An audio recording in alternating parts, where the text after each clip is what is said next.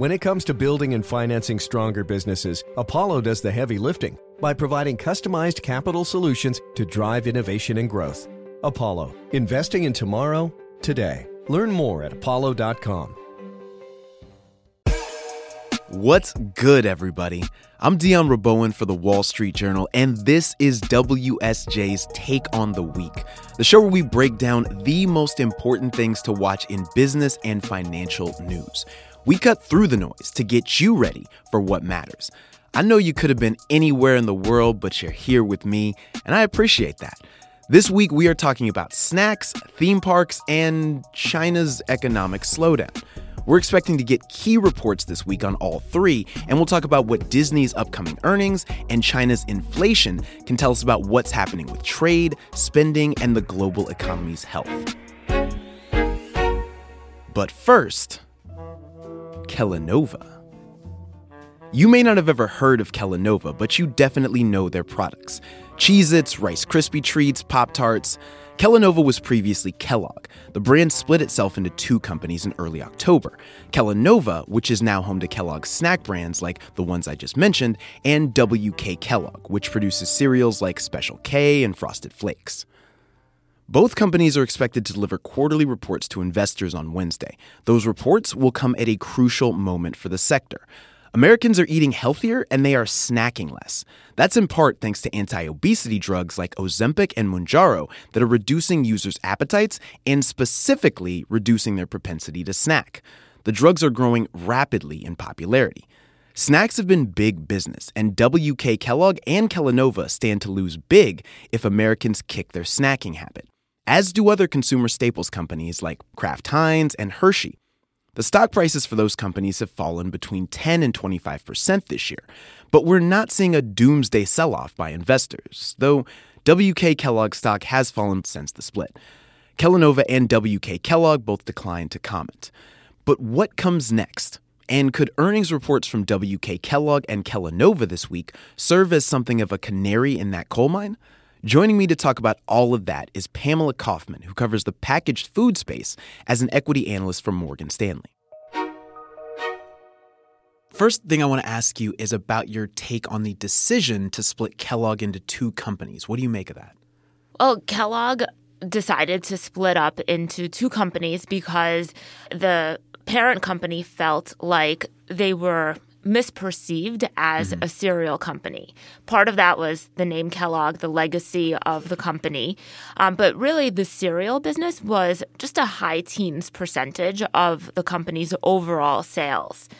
And their rationale was that they want to be a more focused international snacking company. Right. The idea was that Kellogg would get a premium valuation for separating the slower-growing cereal business, which has been a drag on its performance. Snacking companies like Hershey and Mondelez have historically traded at premium multiples. And meaning the stock price goes higher even though they maybe don't sell more stuff. Exactly, because they have better growth outlooks than the center-of-store packaged food companies. Sure. As an analyst and being very close to the business, I think that there are also a lot of challenges created by the separation. It wasn't completely clear what the benefits were of splitting up the companies because there's already an understanding that the current Kellanova business had that exposure to snacking, had high exposure outside of the U.S. I think from the WK Kellogg perspective, there was probably more of a reason to separate the business because that business had not been given as much attention as the Kellanova business internally.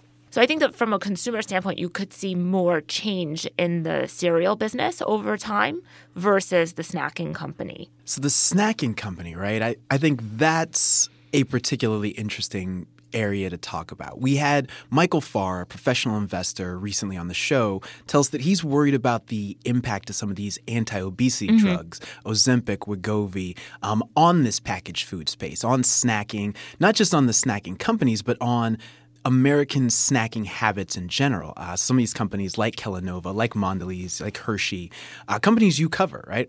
As someone who watches the space, do you think this is something investors should be worried about? So we've done a lot of work to estimate the impact of obesity drugs on the food industry. And I think that when you look at the impact of obesity drugs over time for the industry, it should be relatively manageable. We did a survey of 300 people taking anti-obesity drugs, and people cut back on their daily meals by 20%, but cut back on daily snacks by 40%. Whoa. And what was interesting is that people cut down on their consumption across pretty much every category. But we saw a higher percentage of people say that they cut back on less healthy categories like snacks. So candy, cookies, salty snacks, and sodas. And then within those, there was also a much larger degree of cutback among those who cut back on snacking. So about a 60 to 70% reduction in how much they were eating of those categories. Wow. That's significant. It's striking. And I think what's happening is there's a mix shift in people's diets where they're cutting back on high-fat, high-sugar foods and eating healthier foods. And so historically, the snacking companies have been the darlings of the packaged food industry. Yeah. There have been secular tailwinds supporting faster growth in snacking. People are on the go more, are eating fewer big meals, and are, snacking has been growing much faster than center of store categories. And I think what the GLP-1 dynamic is introducing is... And the GLP-1 dynamic is those anti-obesity drugs, correct, right? Yes. I think that it is reframing the way that people are thinking about the winners and losers in the food industry. So you talked about WK Kellogg and a long-term decline for cereal. What's your expectation for the long-term decline in cereal? Because I will tell you, I eat cereal every morning. I love it. Okay. I mean, cereal is a category that has been in secular decline. It's declined at about a 1% rate over the last 10 years.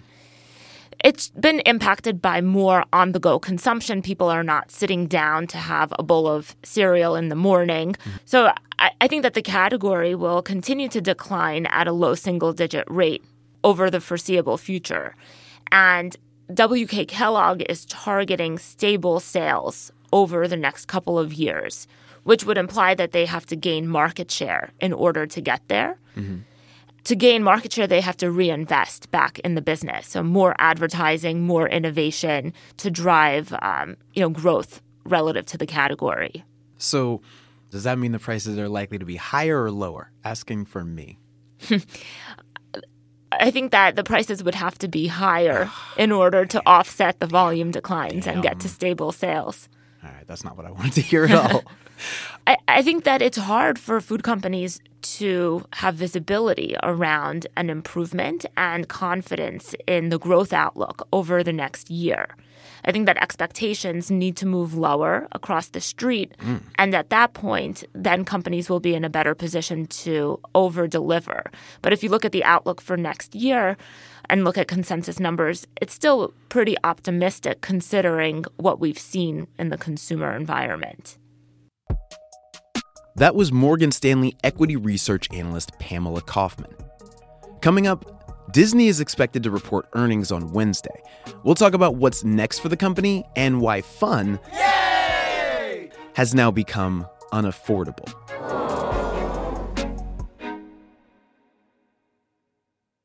When it comes to building and financing stronger businesses, Apollo does the heavy lifting by providing customized capital solutions to drive innovation and growth. Apollo, investing in tomorrow, today. Learn more at apollo.com.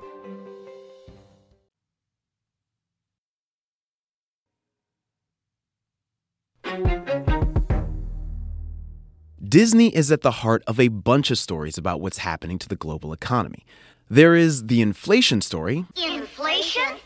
Its streaming services like Hulu and Disney Plus are raising the price of subscriptions, and more changes could be coming as the company just agreed to pay more than $8.6 billion to buy out Comcast's share of Hulu. Then there is the consumer spending story. Some of Disney's theme parks have been raising the price of admission, while others have been raising the price of parking and annual passes. Consumers are complaining, but they're still showing up. And there's the labor story.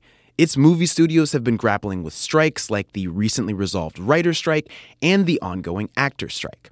That said, it's been a rough year for the company's stock. In fact, it's been a rough couple years. Since hitting a record high in March of 2021, Disney shares have lost more than 50% of their value, wiping out more than $200 billion from the company's market valuation. That big decline has brought demands for some big changes at Disney, notably from activist investor Nelson Peltz, who is said to be looking for multiple seats on the company's board. All of that is putting increased pressure on CEO Bob Iger. We reached out to Disney about this, but representatives did not respond to our requests for comment. My colleague Robbie Whelan covers Disney for the Journal, and he's been following all of this very closely. He joins me now. Robbie, you wrote a story recently with the headline, "It's Getting Too Expensive to Have Fun." And this is actually something I've been saying for months, that fun is too expensive. Tell me about this story and how it relates to Disney specifically. We looked at the data and we found that the price indexes for all kinds of leisure activities, live entertainment, have really gone up in the last year a lot faster than in previous years. And so the connection with Disney here for me is that Disney has really been on a tear raising prices of its tickets at the theme parks. What they're trying to do is encourage people to buy more multi-day passes and encourage people to spend more in the park. And so one part of that is that they discourage people from buying a one-day pass by making it prohibitively expensive. So right now on a peak day in Orlando at Walt Disney World, a single park ticket, if you want to go to Magic Kingdom, for example, on a peak day during a vacation time, it's around $192, which is the highest it's ever been by a long shot. But it's a little bit more complicated than that. It's not just like every ticket is going up. If you buy a 3-day pass, for example, you're going to get a much better deal. Yeah, and in your story, you also talk about the negative response this price strategy has gotten from some Disney fans who were already struggling to pay for things like flights, hotels, gas. Is this strategy at least paying off on the bottom line for Disney? Oh, it definitely is. Disney's theme park business has really become a lot more strategically important to the company overall because they've figured out how to make it extremely profitable. Over the last 2 years, we've seen quarter after quarter where they're setting records on revenue and on operating income. Yeah. And the reason why it's so important, I should say, is that Disney's TV business, which traditionally has been one of its biggest cash cows, it seems to be kind of falling off a cliff. As more and more people every year cut the cable cord and cancel their cable subscriptions, that is a lot of money flowing out of the pockets of Disney. So when you've got this kind of TV business that's in secular decline, they really have to patch the hole somewhere, and they've been doing that with the theme park business by raising prices. Disney stock is down pretty significantly this year. What are shareholders looking to hear in this upcoming earnings report that could give some signs that things are turning around or that Disney is doing some things to get that stock price moving back up? And on the other side, what could we hear that tells us that maybe things are worse than expected? I would say the first thing that investors are going to be looking at are the line on the direct-to-consumer business, which is the streaming business. And they're going to say, how much money did that business lose this quarter? Number two, they want to see either kind of sustained levels of subscribers or growth in the subscriber base. Last quarter, Disney, showed major progress in cutting losses in streaming, but they also lost some subscribers in some key markets. And so the good news was kind of offset by the bad news. What shareholders tell me is that they really want to see not just a few little initiatives that might, on the margins here and there, make the company look better, like it's on the right track. They want to see a real plan to get this company on the right track. That's going to involve naming a successor at some point in the next 6 to 12 months.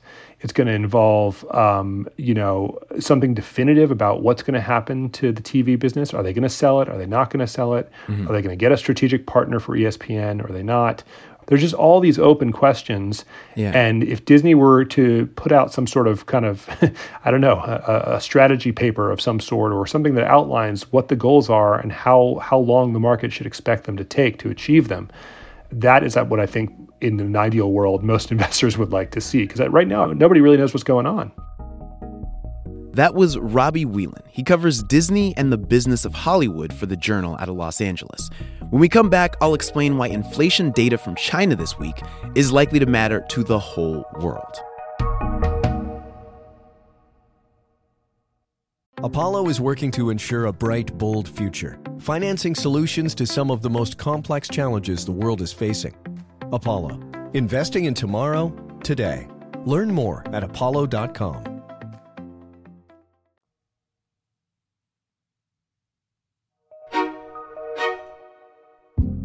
One more thing before we get out of here. If you've been watching the news or the markets, you've probably heard a lot about China lately. China's economy is slowing down, and that's been meaningful for lots of countries besides China. As the world's biggest trading partner, the country's reduced buying has been a leading cause of some bad news around the globe. Japan reporting its first drop in exports in more than 2 years. Central bankers from South Korea and Thailand downgrading their growth forecasts. And the European Commission predicting that Germany, Europe's largest economy, will fall into recession this year. U.S. companies also do a lot of business in China, especially the big tech companies that have been driving the stock market this year. China matters. And this week, we'll get a big reading on its inflation data as the country reports its consumer and producer price index data, showing how prices are rising or falling for individuals and for businesses. China's consumer prices were flat in September, but producer prices fell by 2.5%. And that was an improvement, the smallest decline since March. Here's my colleague Ling Wei, who covers China for The Journal, to explain what's happening. China right now is under tremendous deflationary pressure, meaning falling prices. And the fundamental reason for that is demand is really weak from both businesses and consumers alike. The property market is really in trouble. That has had quite a knock-on effect on a lot of other sectors and also has made Chinese households feel poorer than when the housing prices were rising. Another important reason is the confidence the public has in the economy really is at the lowest it has been ever since the reform and the opening policy was launched in the late 70s. The reason for that is that a lot of people are not sure about the direction the country is going in. But Ling also points out that the story is starting to improve as the government has taken some marginal steps to boost the economy, cutting interest rates a bit and loosening restrictions on parts of the real estate sector. Manufacturing activity has picked up and retail sales are rising. Overall, though, the country looks to be at an impasse. The big picture for China is that President Xi Jinping has moved the country away from the grow-at-all-costs model that helped its economy become the second largest in the world. Ling calls the recovery we've seen in China a fragile one. So this week's data will be meaningful because they will tell us whether the fragile recovery continues or if things are starting to reverse course. That's a question that economists and market watchers will be paying close attention to. So will CEOs and leaders from around the world. You should too. And that's everything you need to know to take on the week for Sunday, November 5th. The show is produced by Jess Jupiter. Jonathan Sanders is our booking producer. Michael Laval and Jessica Fenton are our sound designers. Michael also wrote our theme music. Aisha Al-Muslim is our development producer. Scott Salloway and Chris Zinsley are the deputy editors. And Philana Patterson is the head of news audio for the Wall Street Journal. For even more, head to WSJ.com. I'm Dion Rabowen. Stay smart.